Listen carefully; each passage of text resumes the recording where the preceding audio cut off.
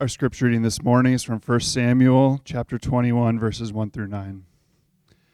Then David came to Nob to Ahimelech the priest, and Ahimelech came to meet David, trembling, and said to him, "Why are you alone, and no one with you?" And David said to Ahimelech the priest, "The king has charged me with a matter, and said to me, Let no one know anything of the matter about which I send you, and which I have charged you. I have made an appointment with the young men for such and such a place. Now then, what do you have on hand? Give me 5 loaves of bread, or whatever is here." And the priest answered David, "I have no common bread on hand, but there is holy bread, if the young men have kept themselves from women." And David answered the priest, "Truly, women have been kept from us always when I go on an expedition. The vessels of the young men are holy even when it is an ordinary journey. How much more today will their vessels be holy?" So the priest gave him the holy bread, for there was no bread there but the bread of the presence, which is removed from before the Lord to be replaced by hot bread on the day it is taken away.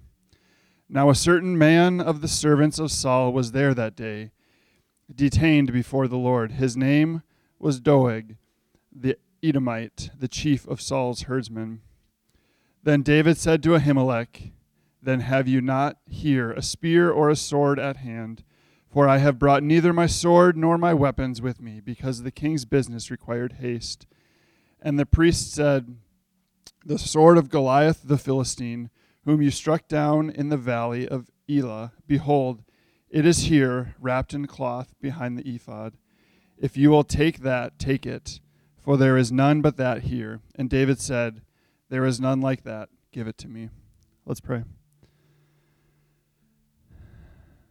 Father, we just thank you for your word. We thank you that we can trust it, that it's clear to us, that we can understand it. I pray that you be with Mark this morning as he elaborates on it, that it would be the Holy Spirit through Mark and not Mark's own words, that it would be your words, that we would learn just a little bit more about you today, that we would have a humble heart, that we would just know that we can always learn more about you, Father. Just be with us. I just thank you for everything you've given us, Father. In Jesus' name, amen. Amen.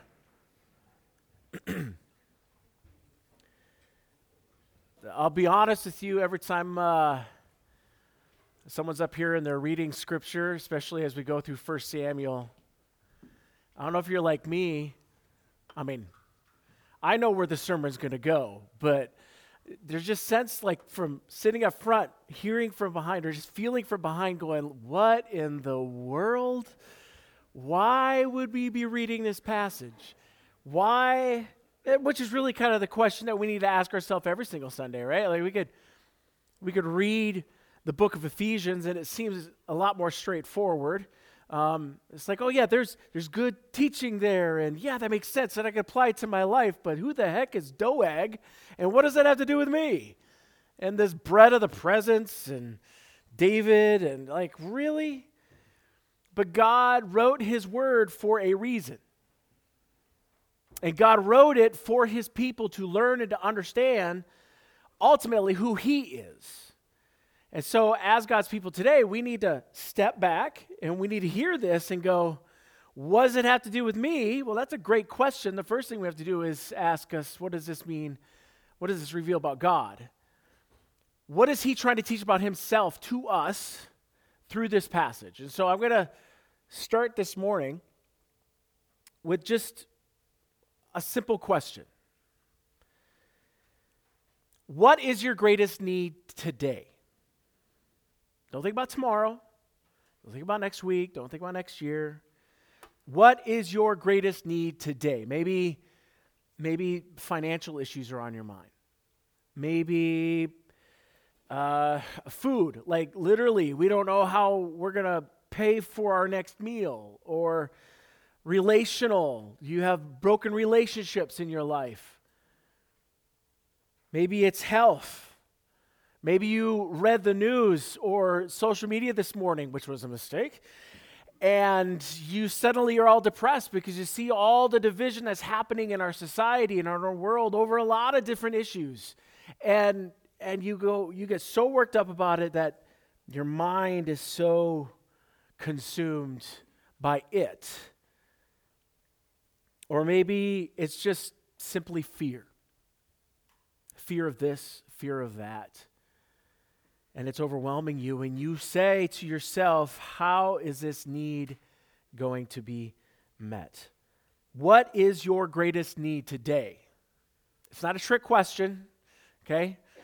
It's like, well, I know I should say financial needs, but I'm supposed to trust in Jesus, and so really I'm going to say my sin, because that's the right answer. That's not what I'm trying to get at. I want us to think of that one thing.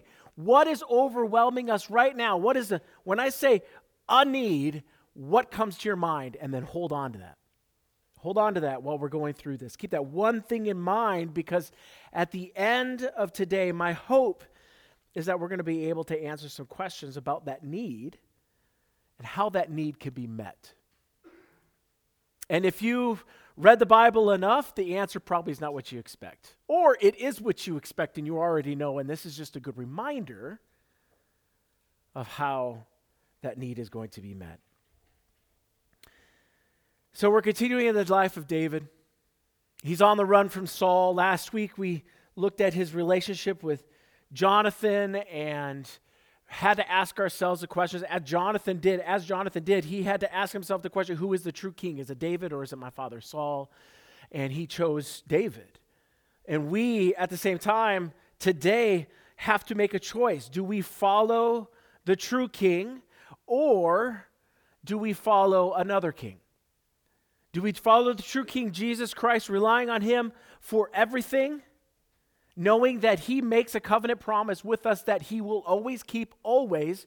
Or do we put our faith in other things of this world? We make them king, ruling over us. The example I gave was my wife. She makes a terrible king. Somebody went up to her and said, yes, but you're the queen. And I'm like, you're missing the point. She's a terrible king and a terrible queen, because she's not meant to be my king or my queen or anything else in my life to be on that throne of my heart.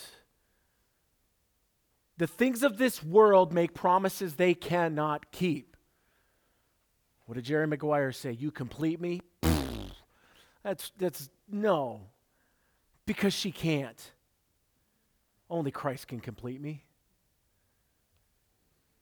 I'm her sanctification, she's my sanctification. The things of this world sanctify us, but they are not meant to be king. And yet our struggle is that we make them king and they fail us every single time. And so we have to put our trust in the true king, Jesus Christ, for all of our needs, especially our salvation. And David's on the run. He is the true anointed king. Saul knows that he's the true anointed king. And he's fleeing from Saul, fleeing for his life. Literally, Saul wants to kill him. In fact, tried to over and over and over again. And David makes his way to the city of Nob, as Luke read. It's the city of priests. And being on the run, David and those with him have to live off the land, or they have to rely on the goodwill of people to support him and support them for food, just daily sustenance.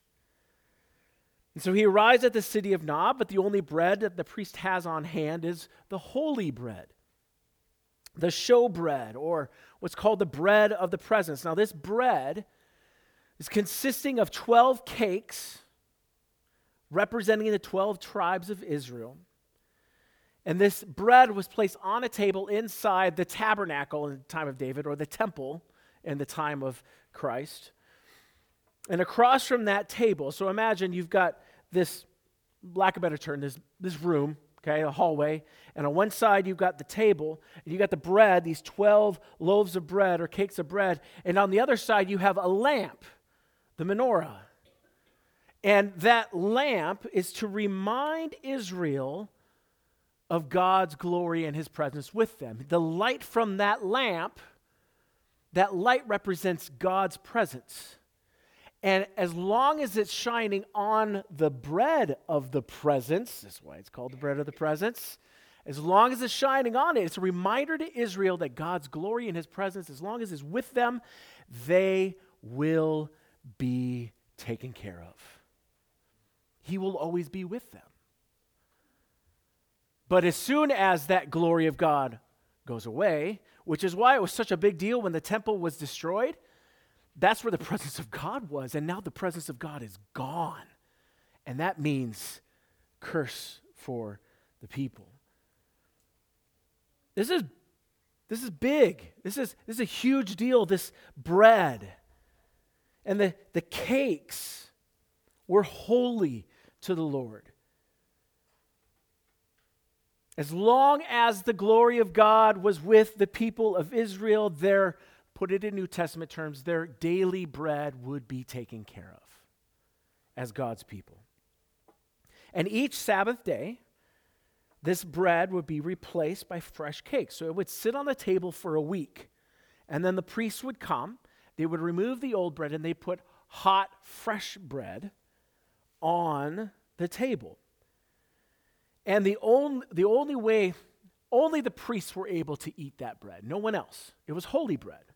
And yet Ahimelech willingly gives David the old bread, who's not a priest, along with Goliath's sword. So with bread and sword in hand, David once again goes on the run, and this time he flees to Gath, a Philistine stronghold, and strangely enough, the hometown of Goliath. Remember the giant that was killed? So we're going to continue to read through chapter 21. So starting in verse 10 through 15. And David rose and fled that day from Saul and went to Achish, the king of Gath. And the servants of Achish said to him, "Is not this David, the king of the land? Did they not sing to one another of him in dances? Saul has struck down his thousands and David his 10,000s. And David took these words to heart and was much afraid of Achish, the king of Gath. So he changed his behavior before them and pretended to be insane in their hands and made marks on the doors of the gate and let his spittle run down his beard. Then Achish said to his servants, 'Behold, you see the man is mad. Why then have you brought him to me? Do I lack madmen that you have brought this fellow to behave as a madman in my presence? Shall this fellow come into my house?'" Okay, why Gath? Why to the Philistines? Why would David flee to this place? They're the enemies. Remember that group of people that David kept on going out and killing? He flees to them. Why? Now here's the beauty of Scripture. We're not told, which means we don't need to know about it. We don't need to worry about why he did it. But what is certain is that David is recognized, understandably, and he's captured by the Philistines. So he didn't just walk through and then hang out. He was captured by them. And we know this for two reasons. First of all, the words in verse 13, "in their hands," means that he was seized by them. And then in Psalm 56, which David wrote while he's in Gath, says, when the Philistines seized him in Gath. So it's not my smarts. I actually just, read the title of the psalm. And he's arrested by the Philistines in Gath. And so it's not surprising then that David's a little fearful. Not only had he killed their champion, Goliath, but the blood of hundreds of Philistines was on his hands. And so David, his fear is real, and it's understandable. What's going to happen to me now? What are they going to do to me? They want me dead. I understand this. But David's next move is actually kind of puzzling. He pretends to be insane. He draws graffiti on the city gates, and he begins to drool all over himself to the point that the spittle begins to run down his beard. I mean, this is the anointed king of Israel, and look at him now. He's acting nuts. And it works. That's the crazy part. It works. King Achish says, the king of Gath says, I have enough of madmen around me. I don't need another one. Let him go. I don't want to worry about him. He's nuts. Let him go his way. And once again, David flees, escaping to a stronghold, a cave a number of miles away near the city of Adullam. And so now let's read verses 1 through 5 of chapter 22. David departed from there, that is from Gath, and escaped to the cave of Adullam. And when his brothers and all his father's house heard it, they went down there to him. And everyone who was in distress, and everyone who was in debt, and everyone who was bitter in soul, gathered to him, and he became captain over them. And there were with him about 400 men. And David went out from there to Mizpah of Moab. And he said to the king of Moab, please let my father and my mother stay with you till I know what God will do for me. And he left them with the king of Moab, and they stayed with him all the time that David was in the stronghold. Then the prophet Gad said to David, do not remain in the stronghold. Depart and go into the land of Judah. So David departed and went into the forest of Hereth. In this cave, David begins to draw people to himself. His family hears of his whereabouts, and so they come to him. Not just his brothers, but his whole father's house, servants, everything. They all flee to David. But he also draws those who are in distress, in debt, and what the Bible says, bitter in soul, which literally means discontented. I wouldn't call them the cream of the crop. They're upset people. They're discontented people. It's hard enough to be on the run alone, and let alone adding your entire family and the household, plus a bunch of discontented people. So what can he do? Well, he asks the king of Moab to protect his family. He says, quote, until I know what God will do for me. David may be in a very difficult situation, but he hasn't lost faith that God is still going to work for him. And his confidence is only solidified when God sends the prophet Gad. This is the first time we hear of him, this Gad. He's a reminder to David that God has not left him. In fact, God has, is, and will protect and provide for him because David is the anointed king, the true anointed king. And this is really the crux of this whole passage. David's on the run. His life is in danger everywhere he goes. He runs to the priestly city of Nob only to find the unrighteous Doeg watching him. He runs to the Philistines only to be arrested and threatened. He runs to the cave only to find his family and a bunch of discontented people running to his side. Nothing about this chapter screams, all hail King David. Let's all go to him. He will protect us.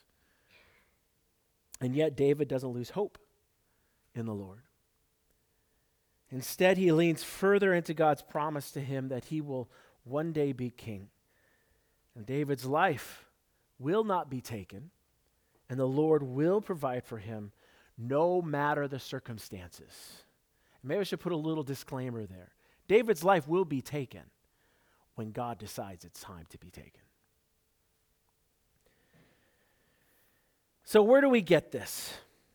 Where do we get the idea of David's trusting in God, that he leans into God, that he makes God his refuge in this chapter? Where do we get that? Because even a simple reading of it, that doesn't really yield much evidence of God's providing for David.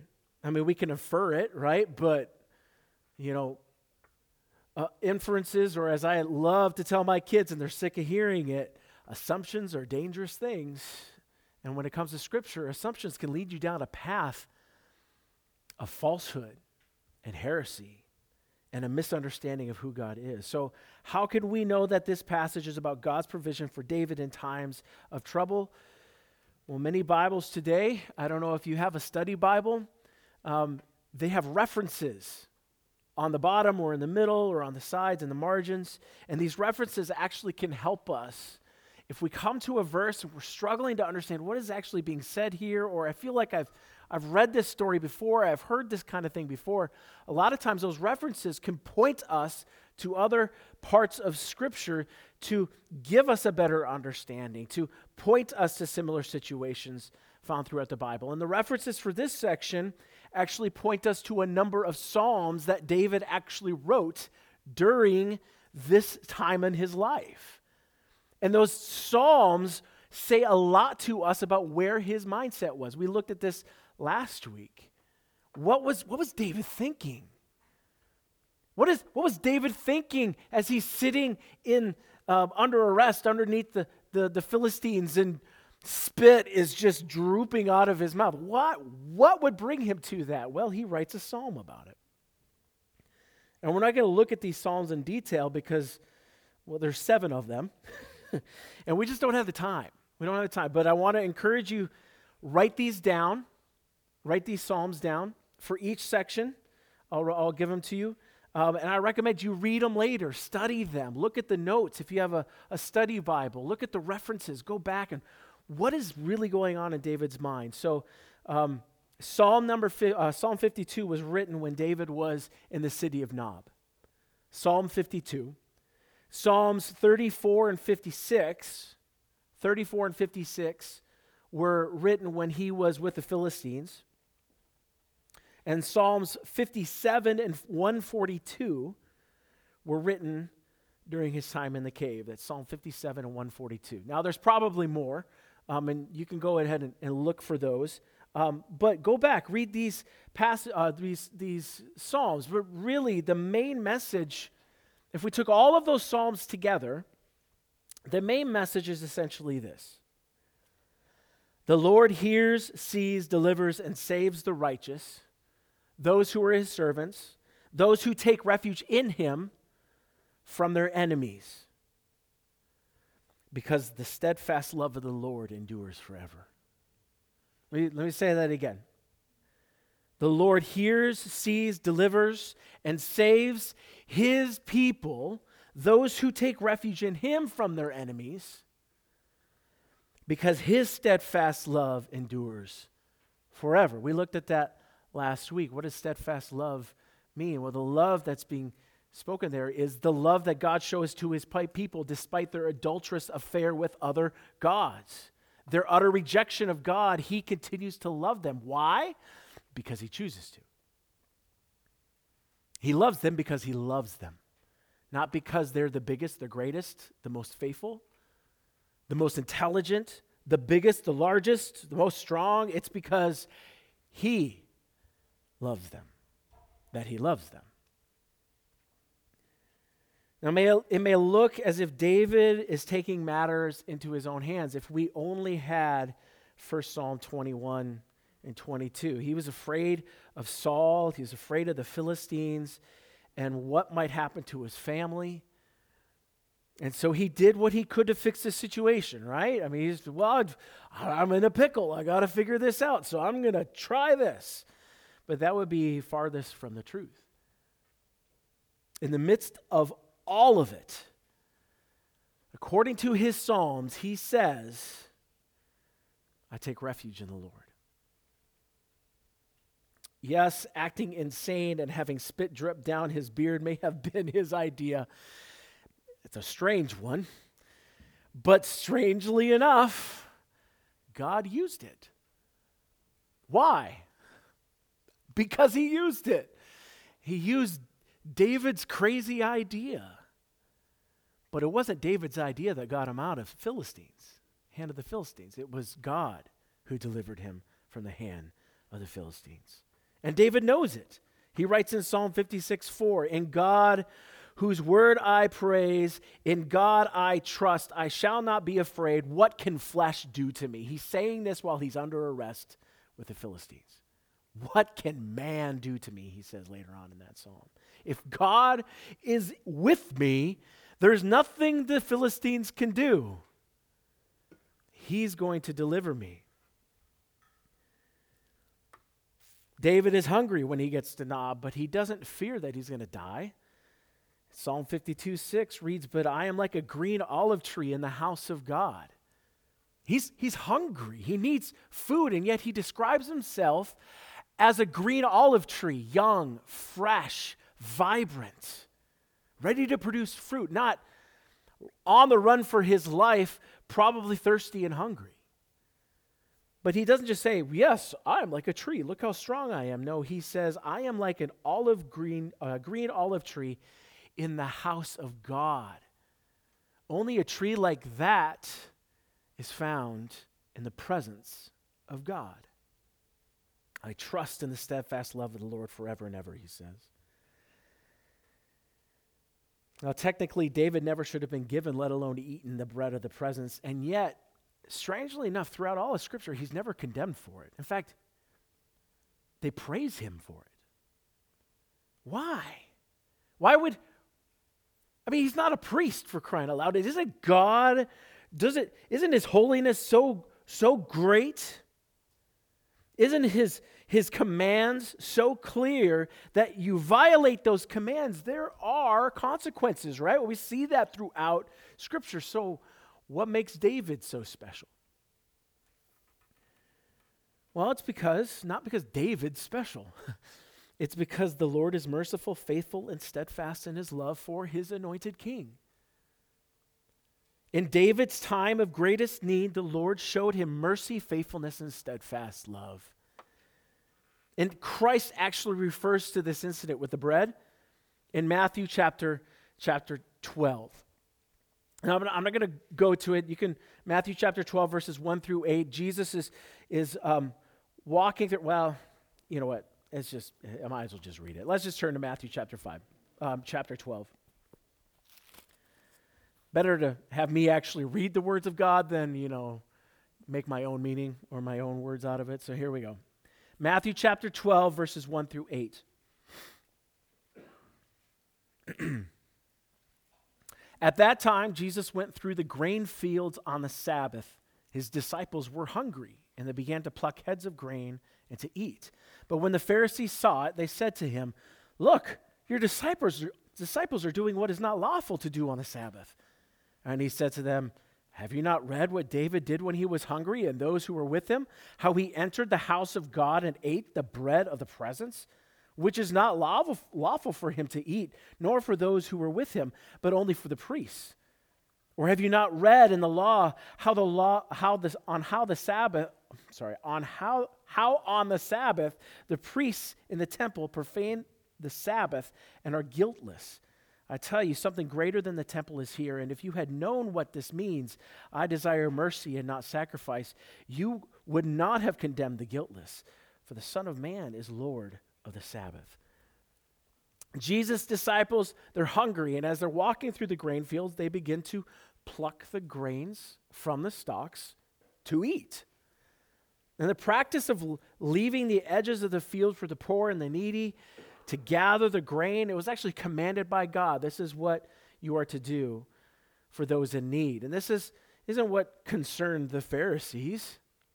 The disciples were plucking the grains on the Sabbath. Thus, they were working, and thus, they were breaking the Sabbath law. How can Jesus be encouraging his disciples to break the law of God? And yet Jesus points out that the disciples' actions were not against the law of God, but against the oral traditions of the Pharisees. It's kind of like back in the old days when they said, "We're not going to let you dance because you're going to get pregnant." See how that jump? Don't do this because that's going to lead to this and this and this and this and this, and all of a sudden, you're pregnant. That's what the Pharisees are doing with the law of God. They've created a long list of extra laws in order to prevent their breaking the law of God. But even if the Pharisees' intentions were righteous, their extra laws actually distracted from the true purpose of the law. Jesus reminds them of David's eating of the bread of the presence. It was unlawful for David to do such a thing, and yet David is not condemned. Why? Because David was in need. Or what about the priests themselves? If work isn't allowed on the Sabbath, then why are the priests allowed to work? In the temple, no less. I once had a man come up to who insisted that no Christian, nobody should work on the Sabbath. And I looked at him and I'm like, I work every Sabbath. And he stops and he goes, "But it's not really work for you."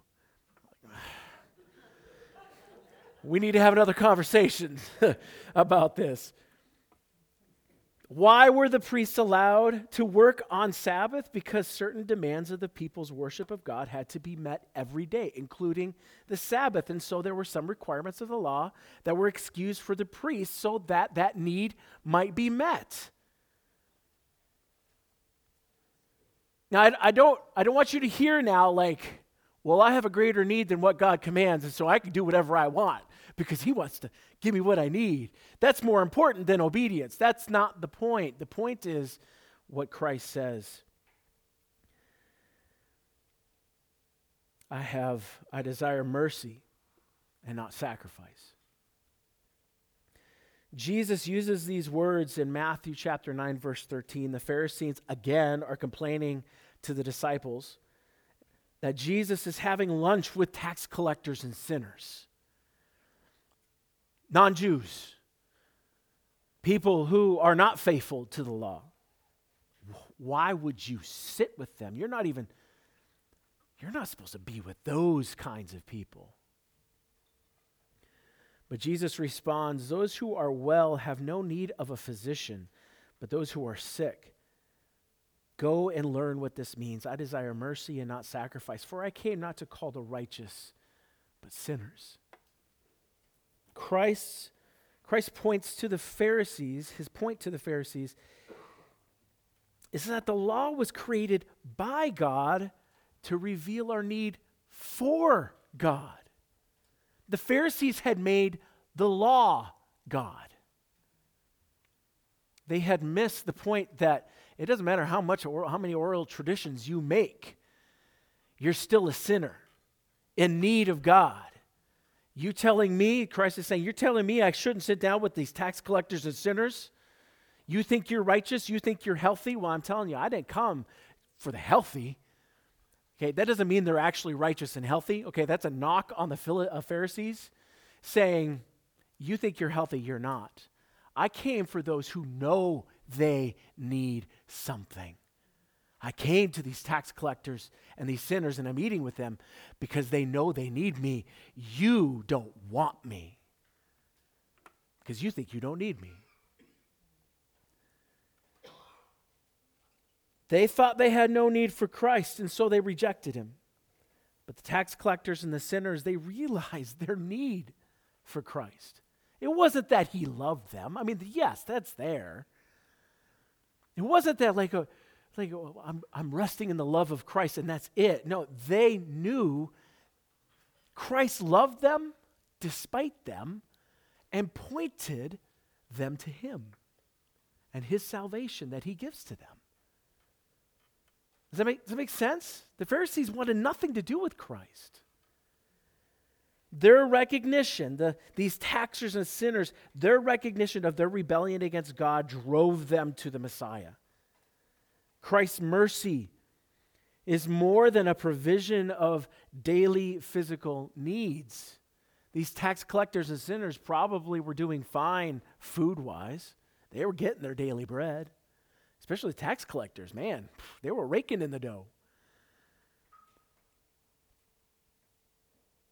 But their physical needs, whatever they may be, maybe I should say it this way, our physical needs, our daily bread, remember that one thing, it's like, what do I need today? What's my greatest need today? Doesn't drive us to try to fix the need. It should drive us to Christ. Maybe for the first time to see, yeah, I'm struggling financially, but you know what? I can have all the money in the world, but if I'm going to hell, I have a bigger need than my financial needs. I have a bigger need than my relational needs. Now, that is not saying that God doesn't care about that or he doesn't want to fix it or whatever. Who knows what's going to happen with those things. But as God's people, we need to understand that those daily needs, those things that we see as the greatest need of our life, if it's not Christ, is meant to drive us to him. And his mercy is more than just daily physical needs. Through Christ, our daily spiritual bread is given to. This world may take our lives as God's people, but they can never take us out of the family of God. You guys may fire me tomorrow and I'm without any money to support my family and striving this and striving that and doing this, but I'm a child of God. And I know that He's going to care for me in my daily walk, but spiritually, I know He has saved me forever. And His steadfast love lasts forever. So what do you need right now? What is that greatest need? What are you experiencing in your life that is so overwhelming and is so consuming you that perhaps even as a child of God, it distracts you from the fact that God provides for you? Okay, maybe I should put it this way. Okay, 'cause we've talked a lot about how, remember with David and Goliath, we like to make ourselves David and like we can conquer any of our Goliaths in our life. No, God is the one who defeated Goliath. He just used David, who was the anointed king, and we are not the anointed king. And so what does that mean for us today? If we're going to take that and bring it here, that as the anointed king, David's daily needs, David's normal needs are being met. Why? Because God had promised to him, you will take the throne of Israel. And David knew, you're going to provide for me, so I take my refuge in you. Who is the true anointed king? Christ is. And even Christ, remember at the time in the Garden of Gethsemane, he is overwhelmed by what is about to happen. It's not about being crucified that bothers Christ so much that he sweats blood. It's not about the crucifixion that has him so distressed. It's that all of the wrath of God for all of his people and their sin is now going to be placed upon him, which means he is bringing upon himself the full wrath of God. That's what makes him so distressed. And what does he say? If this cup can pass from me, Lord, make it happen. But not my will, yours. He submits himself to God, knowing that what God has planned and what God is going to do, he's going to do it. Or if you want to take Christ's life throughout his whole life, how many times was he about to be stoned? In fact, at one point, he's teaching and they're so upset with him. The crowd is so upset, they pick up stones to kill him and he just walks off and they do nothing to him. Why? Because it wasn't his time to die. God provided for him. God gave him his daily needs. And he promised, you will be on the throne forever and ever and ever. And as God's people, we can stand underneath the faithfulness of God. We could stand underneath his faithful promise to his anointed king, which in turn is the same to us, as David says in his Psalms. Those who find refuge in the Lord are given strength. They are provided for. His mercy is shown to them. David did it. Christ did it. And as his people, we can do it. Again, this is not I could do whatever I want. God's going to forgive me. I can break the law of God because, God loves me and he's going to show mercy to me. And this is what I really need, what I have found in my life. And maybe, in fact, this last week even, having it exposed to me many times. And maybe I'm the only one. I don't think I am. What I think is a need is really not a need. It's a want. I have more in my life than I could ever need. I'm sure my kids hate me using them as examples all the time, but sorry, that's my life. How many times do children, even if you don't have kids yourself, how many times have you heard children, or maybe you said it yourself, like, I need this. I need this tool, or, I need this game, or I need this, and if I don't get it, I'm going to die. I mean, it's like that dramatic, right? And you say, no, like, well, if you don't have kids, you don't understand maybe. I don't know. That's kind of the attitude, right? Like, I need this. Like, no, you don't. I need you to entertain me, Dad. And my answer to them, and they will say this, my job is not to entertain you, it's to make sure you don't die. That's my job. And to point you to Jesus too. That's there too. God will provide our daily bread, both physically until the day He calls us home, and He provide us for sure our daily bread spiritually, because He is the source of life for us as His people. So that means whatever that one thing that we are holding is the greatest need that we have right now. Well, first of all, we have to ask ourselves, is it a need or is it a want? But let's say it is a need. It's a need. I need this, God.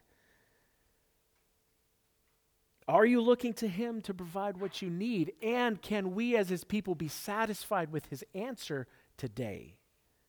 Who knows what He's going to say tomorrow? Like David, are we fleeing to the refuge that is Christ? Are we putting our trust in Him for our physical and our spiritual needs?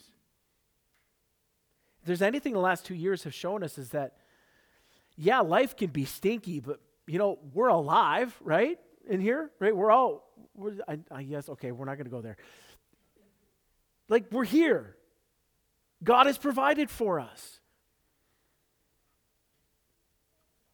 And we need to praise Him for that.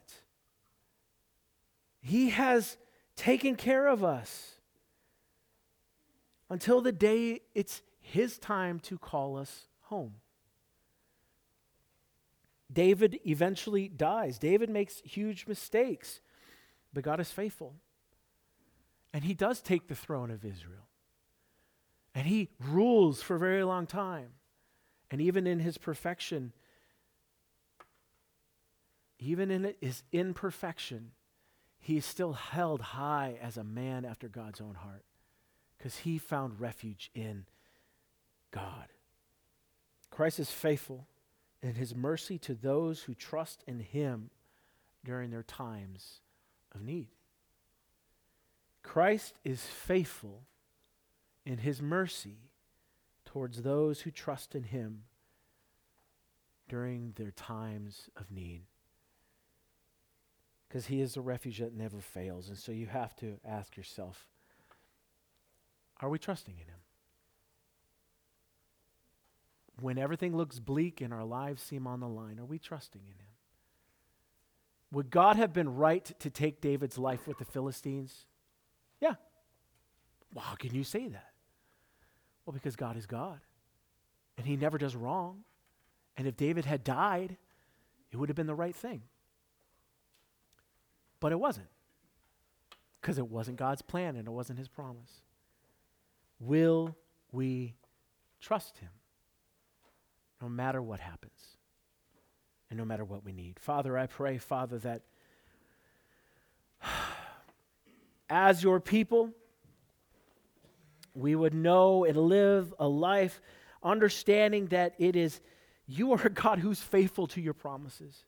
God, you have promised to save us if we believe and we trust in you, if we confess our sins, if we submit ourselves to you, if we bow down to you as the Lord and the treasure and the King and the Savior and the most precious thing to us, Father, that you will care for us. And even should our bodies waste away, even on the way home, you should take our lives, Father, as your people. We are with you. You will always care for us. And until that day comes, Father, when we come to you and you call us home, that daily, whatever strife we may be feeling, whatever need we are begging for, Father, that we would not lose sight that you will give us what we need. You will give us our daily bread each and every day, both spiritually and physically. And I pray for those, Father, who have not trusted in you. They're trusting in the things of this world. They're trusting in themselves. And they're not putting their trust in you. That, Father, they would have their hearts broken by your Spirit, that you would soften them. You would open their eyes to see who you truly are, Father, and that through you, only through you, Father, are our true needs met, because you are faithful and you are merciful and you are glorious and you are powerful and your steadfast love endures forever for those who love you and run to you. We ask this in your name. Amen. Would you stand as we sing our final song?